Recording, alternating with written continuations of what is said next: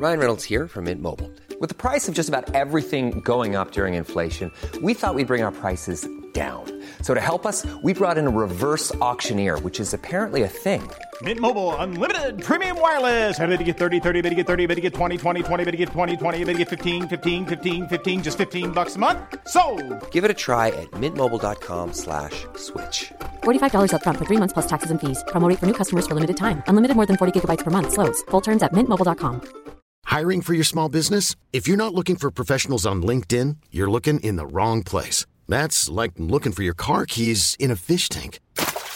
LinkedIn helps you hire professionals you can't find anywhere else, even those who aren't actively searching for a new job but might be open to the perfect role. In a given month, over 70% of LinkedIn users don't even visit other leading job sites. So start looking in the right place. With LinkedIn, you can hire professionals like a professional. Post your free job on linkedin.com/achieve today.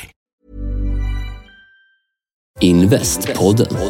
Du lyssnar på Investpodden med Ronja och Ted, och med oss i studion har vi Sebastian och Urban från Cameo. Välkomna hit. Hjärtligt välkomna hit. Tack.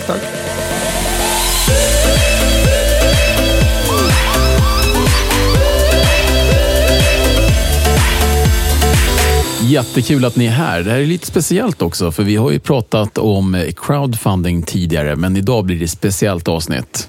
Precis, så att, och först bara går vi kort igenom, vad är Cameo för någonting, Urban? Cameo är en crowdfunding-plattform där vi hjälper småföretag och fastighetsutvecklare att finansiera sig genom så kallad crowdfunding då. Och crowdfunding är ju ett begrepp som används länge då för att sälja aktier och andelar i små, ibland PowerPoint-bolag och så vidare. Det handlar ju om aktieinvesteringar, och det bedriver vi inte då, utan det här är crowdfunding med lån. Så att företagen tar upp skuldfinansiering helt enkelt, och privatpersoner lånar ut pengar mot ränta. Och hur mycket pengar måste man ha då för att få med och låna ut? Räcker med min veckopeng 20? Eller kräver ett minimumbelopp? Nej, du får nog gå upp på månadspeng då. För 500 kronor har vi som minsta nivå. Får höja min egen månadspeng så jag kan med. Ja, men bra. Men det är så här, du har ju en himla ball bakgrund, Urban. Kan du berätta lite om vad du gjort tidigare innan du kom med i det här venturet? Ja, jag har en lång bakgrund som entreprenör inom finans då. Och den startade på 90-talet, tror det eller ej då. Jag är så pass gammal, så att jag var med när internet sköljde över som en våg. Och det uppstod en massa nya verksamheter, och det var inte vapen eller porr som jag gav mig in i, utan finanssektorn då. Det var dina vad? Du funderade så här, ska det bli porr, ska det bli vapen, eller det där med internet verkar rätt kul liksom? Det fanns ju bara egentligen en sektor som tjänade pengar tidigt i internet. Det stämmer, ja, det var väl porr, va? Ja. Är inte fortfarande så att det är störst på internet? Varför tittar du på mig för? Jag har ingen aning. Får göra lite research. Ja, Ronja, jag tror att du får göra lite research här faktiskt. Ja, förlåt. Okej. Och det var inte meningen på något sätt att stare you down. Men jag förstår valet liksom, vapen, porr eller internet, och då kände du av någon anledning att ändå att internet var mest lockande. Ja, nej, men alltså det var ju porrsajterna som kom först då, när vi överhuvudtaget fick webbsidor i våra gamla Windows-maskiner. Säger så någonting var om det människan. just porrsidorna som man först kollade på, det får jag lov att erkänna.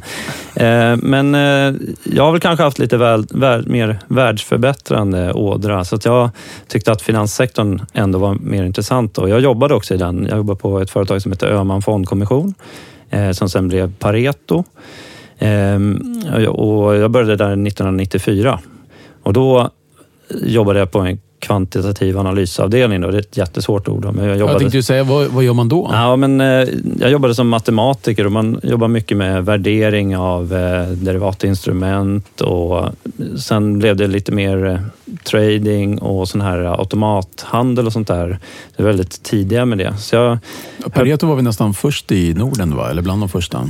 Ja, det kan man säga. Vi var väldigt tidiga med handel. Jag utvecklade bland annat ett system för att handla A mot B-aktier. Till exempel spreaden mellan Volvo A och Volvo B-aktien kunde man göra affärer på då. Men ja, det är ett sidospår såklart. Här är ju backdropen här att här är det ett landskap som inte ens har internet. Alltså, Några av lyssnarna kanske var med på den tiden och vet hur det började. Man hade inte ens e-mail, utan det här spred sig. Så jag fick ungefär 1995 fick jag e-mail och vi fick internet och sådär. Hade du också någon så här pinsam första mailadress som vi andra? Nej, hotmailadress hade jag faktiskt tidigt. Vad hade du då? Så här superboy@hotmail.com? Nej, jag hade nog mitt namn där, tror jag. Ja. Okej, men det var ju vuxet. Men jag tror att det var men jag tror inte man hade så mycket val. Det var liksom en dator per våning eller avdelning på den tiden. Det var inte liksom att alla hade en laptop på något sätt. På den tiden kunde man ju få sitt namn @hotmail.com. Det är ju helt kört idag, va? Alla namn är tagna. Nu får man ju gå på Loverboy. Och sådär. Så man når dig på så här Loverboy96@hotmail.com. Den har faktiskt jag. Så att eller efter. Det var därför Sebastian tog så här Loverboy97 sen, så jag fortsätter på listan. Jag hade cyberskurk. Så blir man stoppad i tullen, det är helt klart. Ja, men du har ju grundat ett bolag. Men det är viktigt att komma ihåg att det var jättetidigt. Och 1995 i december så kom det ett bolag i USA som heter E-Trade som började göra aktiehandel via internet då, för privatpersoner. Och det där fick vi upp ögonen för på Öhman. Öhman, numera Pareto då, hade inga privatpersoner alls i kundstocken då, men man såg en möjlighet att kunna nå privatpersoner. Så då fick vi uppdraget att sätta ihop ett sånt här webbaserad aktiehandelssystem. Och det gjorde vi under det sekundära namnet Nordnet, som då inte var ett eget bolag utan egentligen bara en avdelning på Öhman. Och jag och 2 kollegor fick då uppdraget att sätta upp Nordnet där. Och det gjorde vi. Det är ju superhäftigt. Alltså det är super. Ja. Nordnet var ju ändå, det var ju en del som satte igång och försökte aldrig komma någonstans, men Nordnet är ju liksom, det är ju en del utav landskapet idag. Det är en del av landskapet. Vi kämpade ju som 17 för att bli först i Sverige. Det lyckades vi inte med, utan Swedbank kom ut med en tjänst som heter NetTrade någon gång i maj 1996 då.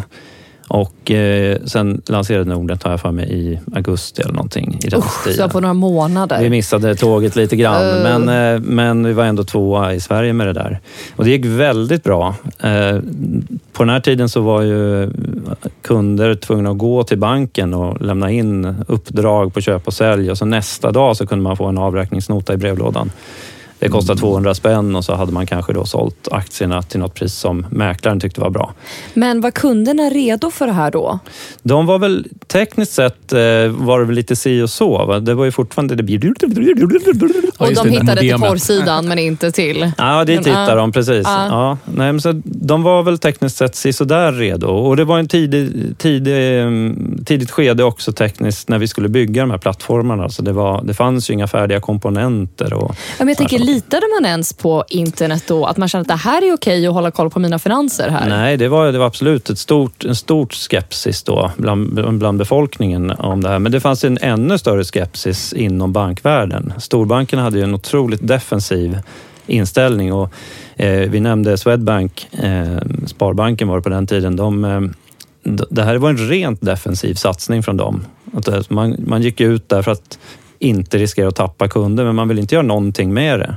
Man ville inte att internet skulle skölja över, utan sen fick man då så att säga backa sig bakåt och skaffa sig de här tjänsterna med tiden då. Men Nordnet kom ju ut som en offensiv satsning. Men skulle det visa sig då inte så superoffensiv. För att efter några månader hade det här gått fantastiskt bra. Vi hade jagat in 5000 kunder, stått på Älvsjömässan och visat hur man kunde handla med aktier på Stockholms fondbörs i realtid. Och folk var helt galna, slet åt sig avtalen för att bli kund, öppnade konton och satte igång då. Sen hade det gått ett halvår ungefär och det var ju en formidabel succé. Och då gick jag och mina kollegor upp på, vi tog med oss våra marknadsförare, en annonsbyrå, och gjorde en hiskelig sån här Galne Gunnar-kampanj då. Vi skulle då erbjuda aktiehandel för 99 kronor i fast pris, tror jag det var. Medan prisnivån låg kanske 200. Så att det var halva priset plus att du fick handla i realtid.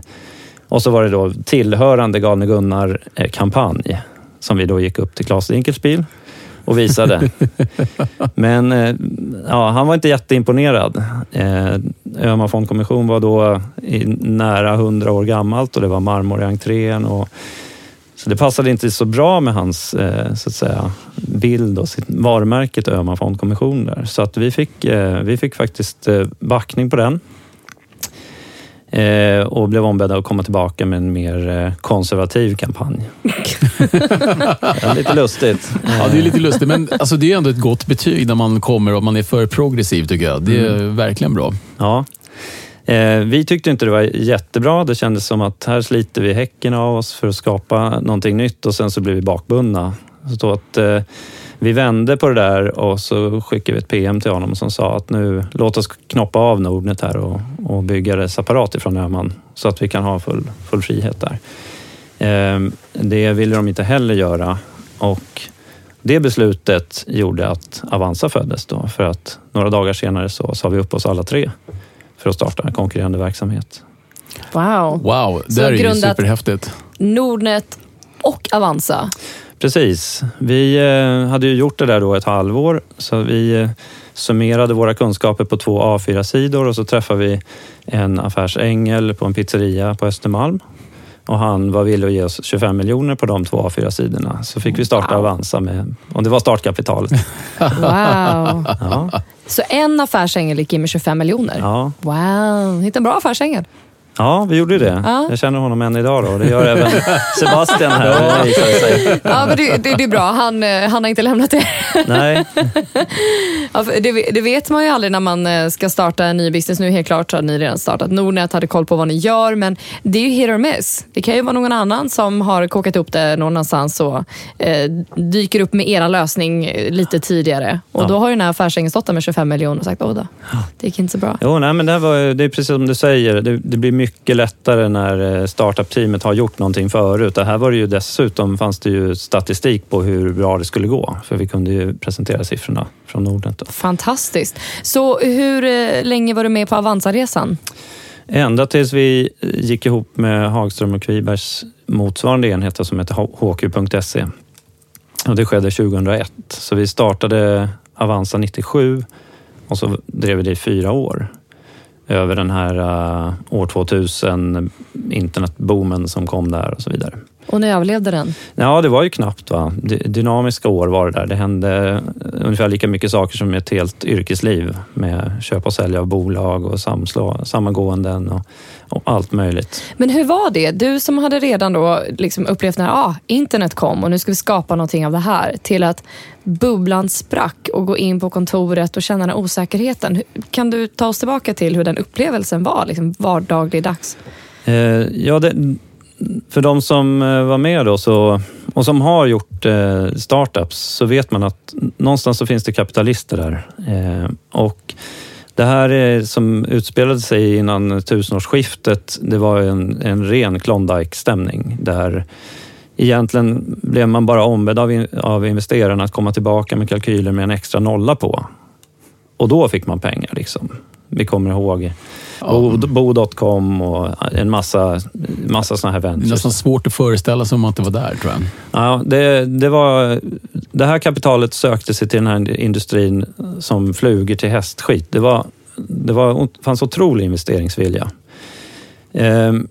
Och i det där då så lyckades vi förstås få in det kapital vi behövde, men på köpet och så fick man ett antal utländska investerare och fonder som gick in och tog kontrollen över bolagen. Och det är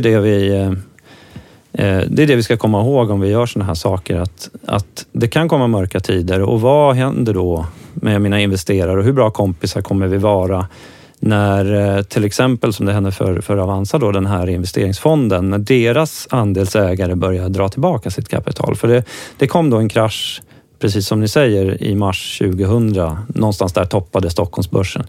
Och det var svarta siffror. Man började oroa sig för att alla de här bolagen inte skulle gå runt någonsin. Jag kommer inte exakt ihåg hur tågordningen på saker, men investerarna började dra öronen åt sig och man hade investerat på jättehöga priser. Så att i den här fonden så var det deras största andelsägare sa ni måste sälja allt. Och då var till och med fondförvaltaren handlingsförlamad. Han var tvungen att sälja helt enkelt. Fick ni låta folk gå också? Då fick vi ju göra en massa anpassningar av verksamheten för att dra ner på burn-raten då, såklart. För att få köpa oss lite mer tid. Och sen var det förhandlingar.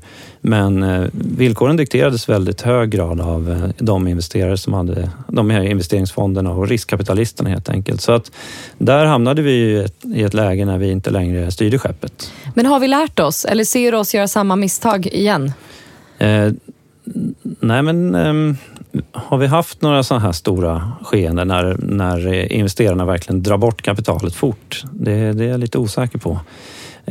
Men jag tror att vi tänker lite mer i de banorna idag. Vad händer när det här går dåligt? För på den tiden kanske man inte tänkte att det ens kommer gå dåligt. Det kunde bara gå uppåt. Ja, men det kunde bara. Det är det som är det svåra. Det är lite så som vi har på bostadsmarknaden idag. Och det kommer vi säkert prata mer om idag. Men det går ju bara uppåt. Mm. Ja. Och sen så lämnade du Avanza och på något sätt så träffades ju ni. Hur gick det till? Det var inte Tinder? Nej? Jag ska. Vi båda tittade chockat på mig. Jag skojar. Inte fråga. Jag fick ett samtal av den här affärsängeln som en gång då investerade i Avanza. Och jag har ju honom att tacka för mycket då. Bland annat Avanza men numera även Cameo. För han hade då träffat Sebastian och gått in i Sebastians startup-verksamhet. Och nu behövde de bara mankraft för att starta här i Sverige. Och då ringde han mig, han heter Björn Bråten. Det var väl ungefär 2 år sedan. Mm. Ja. Och frågade om jag hade lust att träffa en trevlig gutt som var...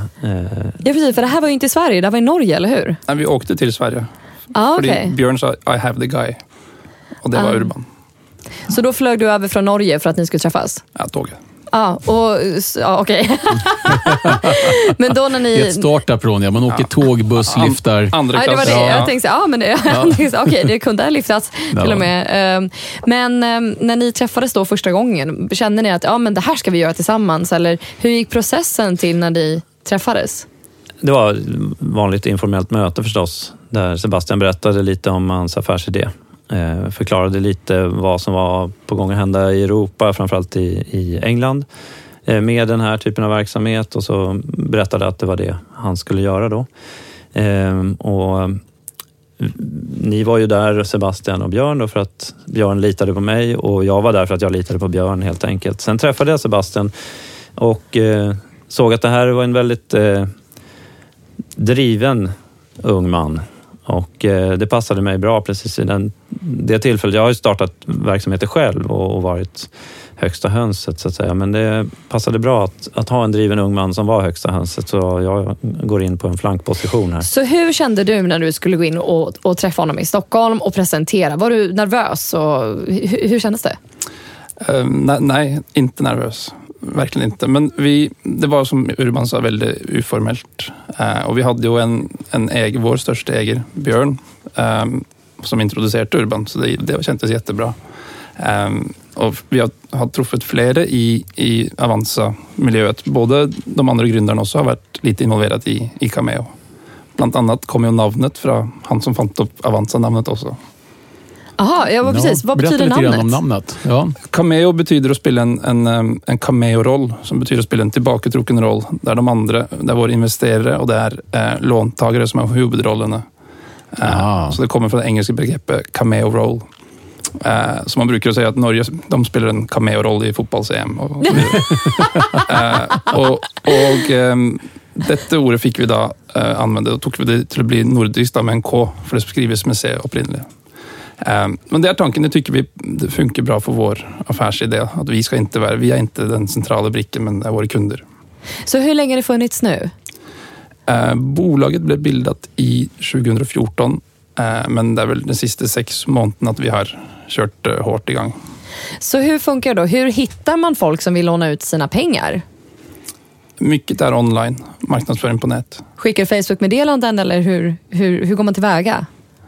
Ja, alltså, detta kan du svara mycket kanske bättre på, Urban, men det beror ju på att vara synligt på nät där folk som är intresserade i att investera pengar går och kollar, typ på placera, typ på Facebook, sådana kanaler. Och så är man ju optimerat så när man söker, hur får jag bra avkastning?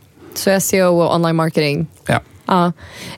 Men varför låna ut pengar istället för som crowdfunding, alltså rent av investera pengar? Ja, det är ju en risk-avkastningsavvägning helt och hållet. Det här är Cameo, vi sysslar med utlåning till företag och det är utlåning mot säkerhet. Så att företagen sätter fastigheter och tomter och bostadsrätter i pant för de här lånen. Och inte sällan också personlig borgen. Och det gör ju att det blir ju en mycket större säkerhet och det finns faktiskt en substans, det finns en balansräkning som vi lånar ut emot. Och, men avkastningen det blir ju inte 60 gånger pengarna som det kan bli om man lyckas träffa den här Spotify eller något annat guldägg då i en equity eller aktievärld. Va? Men det blir ändå bra avkastning om du jämför med banken då, för här kan du låna ut till ungefär 10% avkastning. Och det är inte så tokigt. Det är ju jättebra, men framförallt så är det väl så att många av era kunder som kommer låna ut pengar, de skulle aldrig komma i närheten av en fastighetsaffär antar jag. Hur går det till? Får de utbildning hos er då? Eller liksom, de litar på systemet att det funkar bara? Jag tror att både och nästan alla som man snackar med i Sverige och Norge idag har ju investerat i en fastighet själv. Enten det är en bostadsrätt eller en hyresrätt. Eller... Och du gjorde lite air quotes när du sa investera i en fastighet. Så jag antar att du menar den som man bor i då. Ja. Det är en jättestor investering om man tänker på det. Man lånar ju hur mycket som helst och köper. Men det är många som investerar små belopp och testar hur det funkar. Och så efterhvert som de ser att det går bra så kommer de med mer och mer pengar. Så är det rätt, ja. Spännande tycker jag, och speciellt just för att jag vet att jag investerar en hel del fastigheter privat, men jag har många vänner som säger, kan inte jag börja? Så nej, du ska nog inte investera i fastigheter. Det låter det här som ett väldigt bra alternativ tycker jag, och speciellt som du säger med tanke på ränteläget som det ligger just nu. Ja, och vi har alltid månadsvis ränteutbetalningar så man har koll på projekten att det går bra. Och så får man nog in pengar varje månad som man kan då investera i andra projekt eller ta ut. Så om jag då tänker att nu ska jag börja investera månadspengen. Ja, precis. Nu ska jag börja investera min månadspeng för att minimum 500 kronor. Så jag tar min 500-lapp och jag kommer med den till er. Och så då får jag månadsvis en utbetalning då, en viss procent. Men om det här projektet inte går bra, det är där det kan falla att jag förlorar mina pengar helt enkelt. För att jag antar att jag inte är garanterad pengar tillbaks. Nej, som i alla investeringar så är det ju inte garanterad pengarna tillbaka då. Utan du får förlita dig på, först så tittar du på de här projekten och så gör en bedömning själv om vi har gjort en kreditbedömning som du delar. Så man får göra sin egen due diligence och undersöka saken helt enkelt? Det får du göra precis så mycket du vill, men du får en massa underlag av oss och vi har ju själv gjort en kreditbedömning och satt en lämplig ränta som vi tycker då, baserat på risken i det här projektet och de säkerheter som projektet lämnar då, i form av pant i fastigheter och sådär.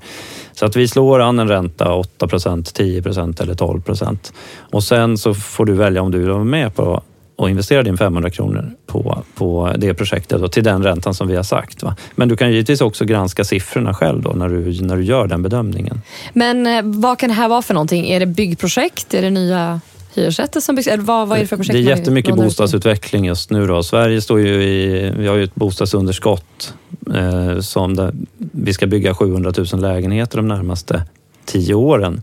Och förra året byggde vi då 70 000 ungefär. Så det kommer vara jättehög aktivitet inom den här sektorn då, under lång tid framöver. Vad som händer i omvärlden, det kan vi inte veta då, men sett till Sverige som enskilt då, så kommer det vara en efterfrågedriven bostadsmarknad i många, många år framöver. Och byggsektorn går ju redan på knäna så att säga. Man kan inte producera mycket mer än den takt som vi har just nu idag. Så det kommer inte heller något utbudsflöde här som bara gör att den här tiden kortas, utan vi kan inte bygga så mycket fortare om vi inte ändrar byggregler. Ever catch yourself eating the same flavorless dinner 3 days in a row? Dreaming of something better? Well, HelloFresh is your guilt-free dream come true, baby. It's me, Keke Palmer. Let's wake up those taste buds with hot, juicy pecan-crusted chicken or garlic butter shrimp scampi. Hello Fresh. Stop dreaming of all the delicious possibilities and dig in at HelloFresh.com. Let's get this dinner party started. Hiring for your small business? If you're not looking for professionals on LinkedIn, you're looking in the wrong place. That's like looking for your car keys in a fish tank. LinkedIn helps you hire professionals you can't find anywhere else, even those who aren't actively searching for a new job but might be open to the perfect role. In a given month, over 70% of LinkedIn users don't even visit other leading job sites. So start looking in the right place. With LinkedIn, you can hire professionals like a professional. Post your free job on linkedin.com/achieve today. There's never been a faster or easier way to start your weight loss journey than with PlushCare. PlushCare accepts most insurance plans and gives you online access to board-certified physicians who can prescribe FDA-approved weight loss medications like Wegovy and Zepbound for those who qualify. Take charge of your health and speak with a board-certified physician about a weight loss plan that's right for you. Get started today at plushcare.com/weightloss. That's plushcare.com/weightloss. plushcare.com/weightloss. Och anvisningsregler och så vidare. Så det här kommer finnas länge. Sen ser ju folk att alla som håller på med fastigheter tjänar en massa pengar och då sitter de med sina månadspengar precis som du då och undrar om de inte kunde vara med på det här racet på något sätt. Men fastighetsaffärer är ju väldigt slutna till sin natur. Att få vara med på andelsägarsidan i ett bostadsutvecklingsbolag, det är ju klart att vissa kommer det nära, men de flesta sitter ju bara hemma med sitt bankkonto och kommer aldrig nära den här typen av affärer. Och sen när det då ska lånas ut pengar, ja då har det ju traditionellt sett varit bankerna som har finansierat det. Och din 500 kronors sedel, den har fått sitta på banken och så har du fått 1% ränta i bästa fall. Ja, om ens det. Ja, medan banken då har tagit sina 6 eller 8% av fastighetsutvecklingsbolaget. Så det här är ju en slags demokratisering där vi tar bort den här storbanken då som ett mellanled och du går direkt på finansiering av fastighetsutvecklingsbolaget. Men varför ska man lita på er då? Att vi vet att allting är lugnt och tryggt. Bankerna har man traditionellt kunnat, jag säger här nu air quotes igen, lita på. För de har funnits med ett tag och sådär, stora institutioner. Varför ska man lita på er? Att inte ni tar min 500-lapp och drar till Gran Canaria? Alltså, det viktigaste är väl kanske det att vi har tillstånd från Finansinspektionen i alla 3 länder i Skandinavien. Och det låter kanske enkelt, men det är en jättesvår jobb att få tillstånd. Och vi måste rapportera månadsvis till inspektionen och vi har mycket, mycket högre krav till hur vi behandlar allt från personuppgifter, hur vi hanterar projekten till hur vi kommunicerar. Vi får inte marknadsföra något som vi inte kan lova eller hålla och så vidare. Ja, precis. Hur får man något från Finansinspektionen? Skickar man då från sin Loverboy96 hotmail-adress och hoppas på det bästa? Liksom, hur lång tid tar en sån process? Och behöver man massa jurister eller hur går det till? Man behöver massa jurister generellt för en startup inom finans. Men det tog väl ungefär 12 månader att få tillstånd. Det är jättelång tid. Ja, men det är ju en av de stora utmaningarna med att starta något nytt inom finans. De här regelverken som finns. Och ändå gör det om och om igen. Ändå gör jag det om och om igen. Ja, men det var precis... snabbare eller långsammare?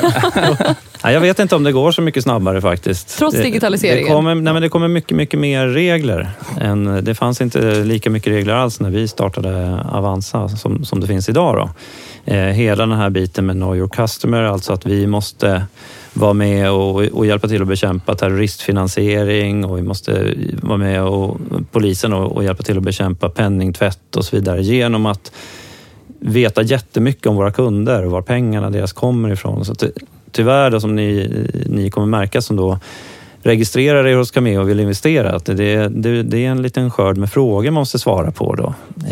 Och det är baserat på regelverket. Ja. Berätta vad... Och det är inte helt enkelt bara för att ni är nyfikna och sparar det någonstans. Nej, inte så mycket. Och om vi har nu några lyssnare som skulle vilja gå in och testa det här hos er då. Var går man? Vad har ni för webbadress och vad behöver man göra och kostar det något? Webbadressen är cameo.se. Och då är det Cameo med C? K? K. Ja, bara kollar. Cameo med K. Ja, förlåt. Jag tänkte bara, men ni sa 500 spänn, är det att man måste committa med 500 spänn i månaden att man lånar ut? Nej, eller var det en engångssumma? Det är minsta beloppet som du kan delta i ett lån med är 500 kronor. Ja, men vad skönt. Så att inte att jag kommer en gång och sen så nu i 10 år framöver så måste jag committa så med 500. Så drar vi direkt från din konto. Ja. Nej, men tänk att du får 10% ränta, ja då är det 50 kronor per år. Så det är ju bara 6 kronor i månaden. Eller sånt där. Det är inte så mycket räntor som du får för 500 kronor. Men jag tycker att det är viktigt att alla kan vara med. Och det vi ser är ju att många går in och provar med små belopp. Men betyder det här att jag kan skicka in min 500 här i Sverige, men jag är med i ett projekt i Norge likväl som i Sverige? Funkar det likadant här nu i hela Skandinavien? Då måste du växla till norska kronor då. Som är ungefär 1-1 nu till svenska kronor. Måste du öka pengen lite för att få 505, ja. Men annars är det samma sätt. Och du brukar svensk bank-ID för att signa upp. Det tar ungefär 3 minuter och det kostar ingenting. Okej. Tror ni att det här med crowdfunding kommer vara lika hett om några år eller ännu hetare? Eller varför crowdfunding liksom? Det är lite som Urban sa med demokratiseringen av finansmarknaden. Om att vi tycker om mer och mer att vi ska själv bestämma hur vi ska göra det. Inte någon banker eller någon andra. Och jag tror att det kommer att bli större, lite som det gör i England och USA idag. Man brukar ju säga att England är 5 år föran Sverige och Sverige är 5 år föran Norge.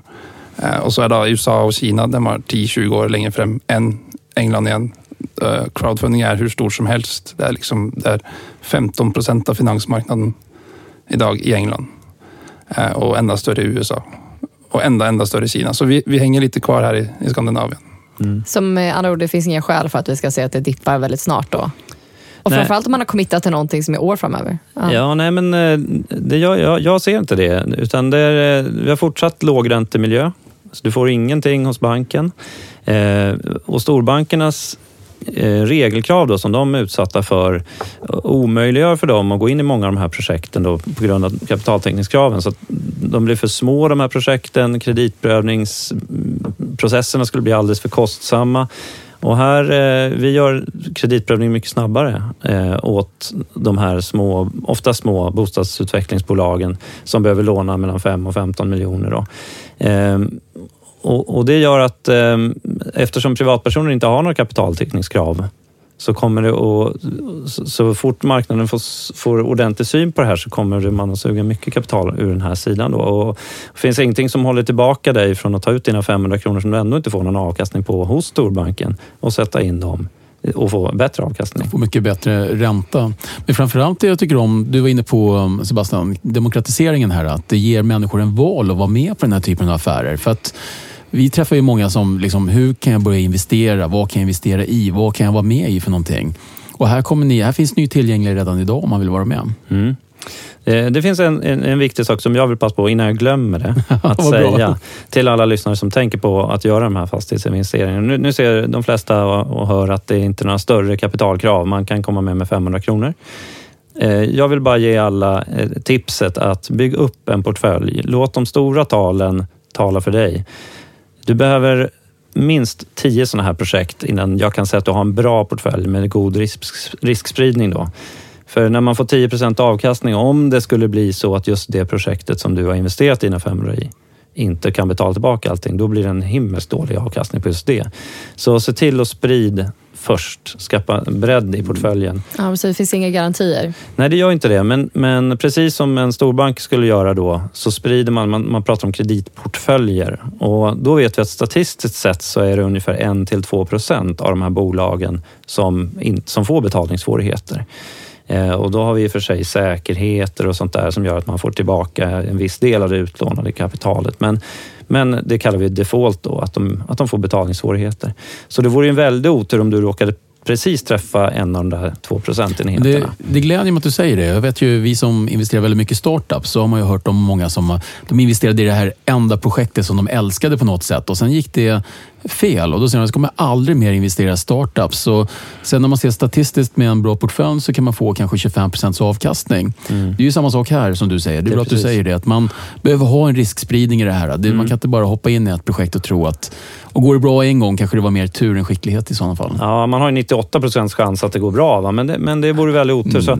Så för att det ska bli en statistik som talar till dig, då behöver du behöver ha lite stora tal så att det blir. Och då landar du på 1-2% kreditförluster kanske. Men om du då får 8 eller 10% snittränta och räknar bort 1-2% så har du fortfarande då en riskfri ränta som är någonstans 7-8% och det är väldigt bra. Men har det här bara varit en solskenshistoria eller ni måste sprungit på lite uppförsbackar någonstans? Kan ni dela mer av det? Ja, det första är att jag blev tvungen till att bo i Sverige i 2 år. Är det en uppförsbacke? Lång uppförsbacke. Nej, men det var faktiskt så att det var svårare att få tillstånd i Norge än i Danmark och Sverige. Så vi fick tillstånd först i Danmark och Sverige. Och så sen i januari i år fick vi tillstånd i Norge. Så nu är du tillbaka i Norge eller? Ja, nu fick jag pendla tillbaka. Lite tillbaka och onda lite. Men det har varit en utmaning att få tillstånd i Norge till exempel. Och det tog ännu längre tid än här. Och hur är det? Nu har ju du såklart ett kontaktnät här redan. Men hur är det när ni ska till Danmark? Hur hittar ni nästa människa? Eller kan ni bara sköta allting i Danmark? Eller hur går man vidare med det? Danmark ligger ju ännu inte så att säga, vi har inte ens planlagt lanseringen i Danmark ändå, utan vi kommer lansera Norge nu bara genom en vecka med samma tjänst som vi har här i Sverige. Och då blir det möjligt för dig att investera dina svenska kronor även i norska projekt med en mellanliggande växling. Då har vi den här valutarisken att tänka på. Men vi ser fram emot det för att det blir en crowd. Vi kan använda crowdens kraft i bägge länderna och vi får in nya projekt från bägge länder också. Så det blir mycket större. Danmark är speciellt på många olika sätt. Och jag tror att vi kommer att vänta tills vi ordentligt har sett att Sverige och Norge lyfter innan vi går in i Danmark då. Jag måste ställa en annan fråga, lite nyfiken som investerare generellt sett. När man gör den här typen av affärer som ni gör, är det väldigt kapitalkrävande? Behöver ni hitta ännu mer kapital? Eller det är det ni gör med marknadsplatsen så att ni slipper den biten utav det? Eller krävs det extremt mycket extra buffert någonstans för er egen del? För Cameo då, som bolag så krävs det ju vissa buffertar av lagstiftaren av Finansinspektionen. Och vi behöver sätta av kapital, vilket vi har gjort då, på balansräkningen. För den händelse att vi skulle inte kunna fortsätta med verksamheten så ska ändå det finnas en buffert så att ett antal advokater kan tillgodose våra kunders intressen under det att de här låneavtalen löper ut då. Så det finns ett väldigt starkt skydd som bottnar i en kapitalavsättning då för privatpersoner. Och det är ju väldigt positivt för de som kommer använda er tjänst här. Ja, det tycker jag att det är. Man behöver inte oroa sig för vad som händer med Cameo. Och Cameo är heller inte part i de här avtalen som kommer till mellan crowden och låntagarna, alltså byggbolagen och så vidare. Men Urban, varför är det här med finans så kul? Det verkar som att du tycker det, för helt klart så blir det liksom venture efter venture inom finansvärlden. Varför är det roligt? Ja, nej, men jag har väl varit en sifferkille hela livet och jag har ju hållit på med IT och teknik och då blir man också välkommen i de här korridorerna. Sen har jag fått på mig mörka kostymer och sånt där och försökt att få tvätta mig om morgnarna också då för att få vara med. Men det visar sig att alla ekonomer, alltså det finns stora kunskapsluckor inom ett viktigt område, nämligen teknik och IT. Ja, definitivt. Alltså, jag hatade matte i skolan så bara där när det kommer till att vara siffernisse, det bara går bort för mig. Så att jag kan definitivt se att det finns ett gap någonstans. Ja. Jag är glad att andra tycker det är kul. Ja. Men hur kom du in i det här med liksom, varför tycker du att finans är kul? Nej, jag började jobba på bank i Norge, inom investeringsbanken till DNB. Och jag läste ju om crowdfunding i engelska tidningar och tänkte det här må vi ju testa i Skandinavien. Och inte bara testa, du bara, jag ska starta det här företaget. Jag ska fly till Sverige och starta det här. Och det var lite så, man har jobbat på en bank som har varit i hundradevisa år och man har sprungit efter hamsterhjulet, som man säger på norsk, och inte gjort så mycket annat. Så det kändes kul att testa något nytt. Men finans var väl bara naturligt för mig från början, för jag plugget ju i Danmark då. Så att du har kopplingar till Danmark också. Men här, det är ju fantastiskt. En svårighet som många ser, jag tänker på när man har ett bra jobb och man har bra betalt och sen sluta allt det där och sätta igång med ett startup. Det är ju hoppa lite grann. Hur tänkte du då, Sebastian? Och hur gick det? Det har varit ett svagt ögonblick. Nej, alltså jag tänkte det var viktigare med att ha det kul och skapa någonting än att tjäna mycket pengar. Jag blir inte så mycket motiverad av mycket pengar, för att säga det så. Så det var ingen svår avgörelse. Nej, men det är ändå svårt för många som kanske har en bra lön. Du har lönen varje månad. Du kanske är ledig på helgerna i en del yrken. Till och med semester ibland. Alltså vi är ju trygghetsnarkomaner i det här landet. Ja, vi är det kanske. Ja. Jo, men 100%. vi får gymkort på vårt storföretagsjobb som vi har. Och det är så trevligt och parkeringar finns det där ute och sådär. I startup-världen där får du kanske koka kaffe på en rutten kaffebryggare själv. Och det är du själv som städar kontoret. Liksom. Eller hur? Va? Eller se hur länge man kommer undan med att sitta på någon så här fikakedja någonstans med den där enda kaffe man köpte på morgonen. Men jag skulle vilja säga starta ung. Va? Starta ung.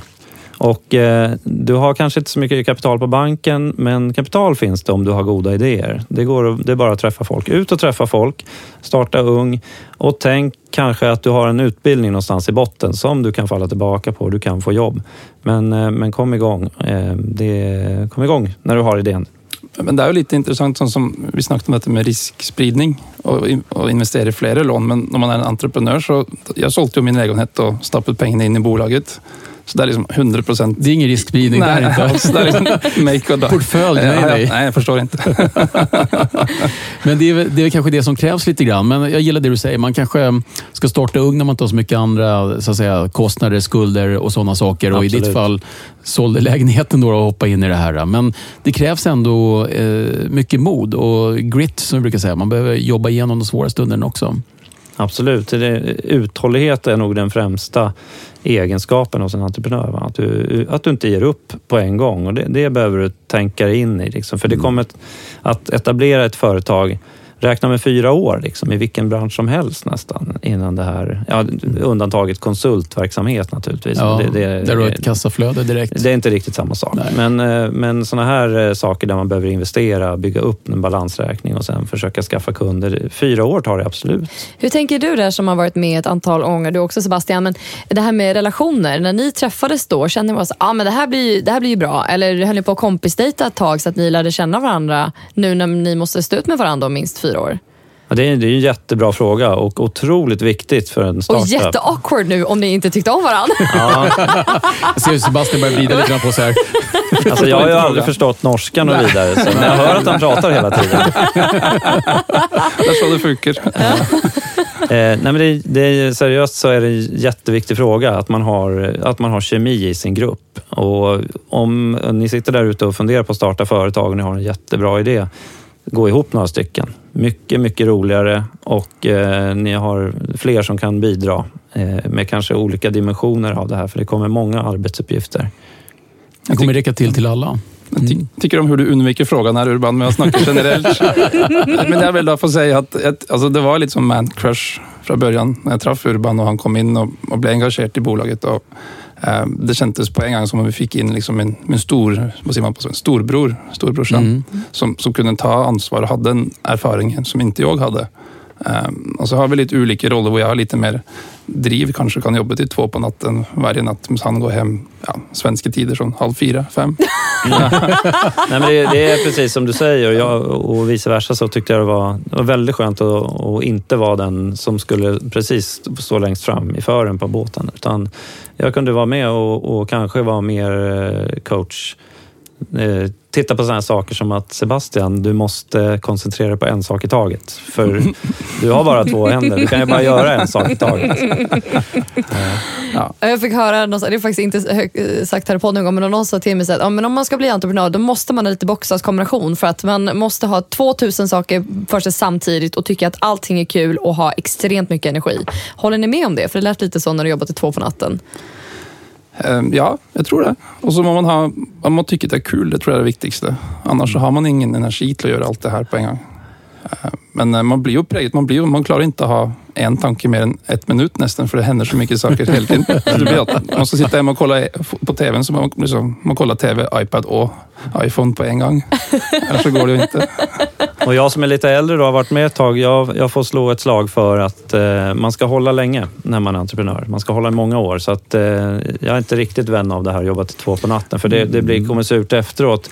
Och då brukar jag bara säga att du är människa, du kan göra en sak i taget. Så det är bara att välja någon av dem, det spelar ingen roll. Men lägg alla andra åt sidan så länge, mentalt sett. Väldigt bra att du säger det. Vi har ju också lyft det några gånger i Investpodden att investerare tycker att det är väldigt viktigt att entreprenörer verkligen mår bra och håller. För som sagt, utan entreprenörer inget bolag. Men många entreprenörer tror kanske att det är viktigt att jobba nätterna igenom, aldrig sova, det är aldrig ju glädjen äta. som styr ofta. Va? Man jobbar för att det är så kul. Men jag blir glad att höra båda sidorna, för jag tror man behöver båda sidorna. Och jag vet, vi har ju också lite så här schizofrent förhållande, du och jag, Ronja. Vi gör mycket samtidigt, jag kanske lite mer, men vi tar en sak i taget. Och jag tror att man behöver både, som du är inne på, energin, man behöver olika roller. Och som investerare kanske man inte vill sitta i framsätet och hålla i ratten, utan man är ganska glad att få vara med på resan någonstans, lite på sidan och bistå. Ja, men alltså, att tänka på hur de här entreprenörerna mår, det är nog jättebra som investerare. Det är en sak som Björn Bråten då, som vi pratar om, som är med i har varit med i både Avanza och Cameo här, som han är expert på. Han är jätteduktig på att se till att entreprenörerna mår bra. För det är någonstans de som ska göra hans pengar till dubbelt så många. Alltså, man får inte glömma bort det, och det där är en jätteviktig sak. En sak som skrämmer mig ibland, vi har pratat om det någon gång, det är entreprenörer som precis sålt sitt första bolag och kom in som investerare. De är fortfarande entreprenörer ett tag innan de lär sig skillnaden där. Ja, det är en stor skillnad. Jag blir glad att du säger det, för mig är det likadant som man har en säljare som gör till säljchef. Ibland fungerar det jättebra och ibland behöver de lite tid på sig innan de insett ett annat yrke. Vad skulle du säga är största skillnaden då, när man ska göra en transition och gå från entreprenör till att bli investerare? Vad är viktigt att tänka på där?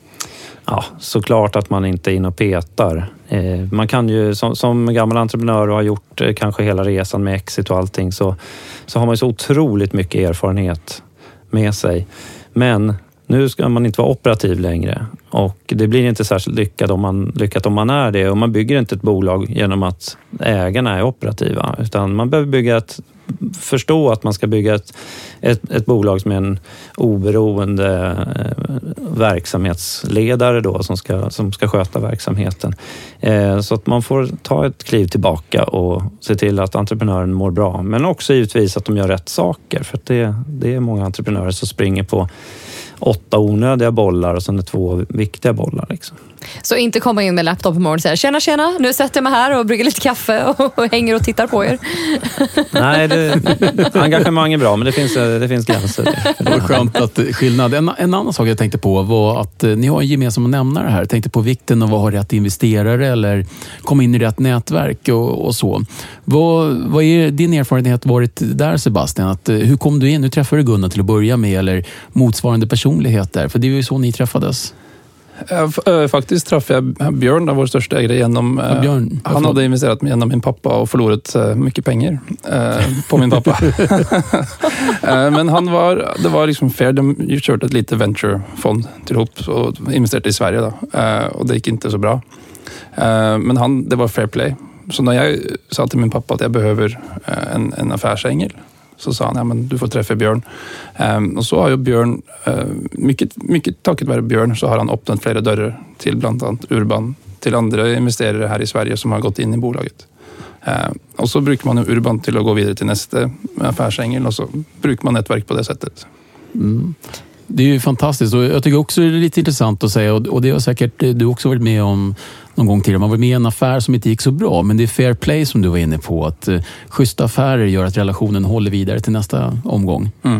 Ja, men så är det. Alla som investerar vet ju att det kan gå dåligt också, och det ska man ju vara medveten om. Och då man ser till att det är fair play, man lämnar inte något surt efter sig.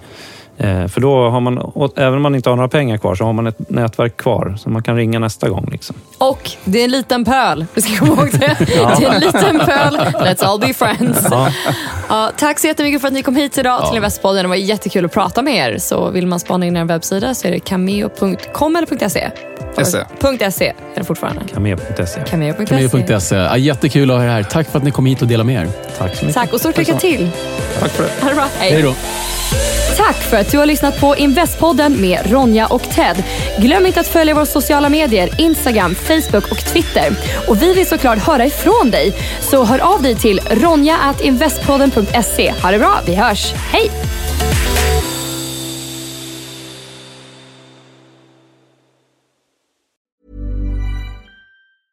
Ever catch yourself eating the same flavorless dinner 3 days in a row?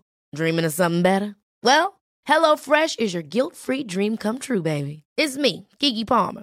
Let's wake up those taste buds with hot, juicy pecan-crusted chicken or garlic butter shrimp scampi.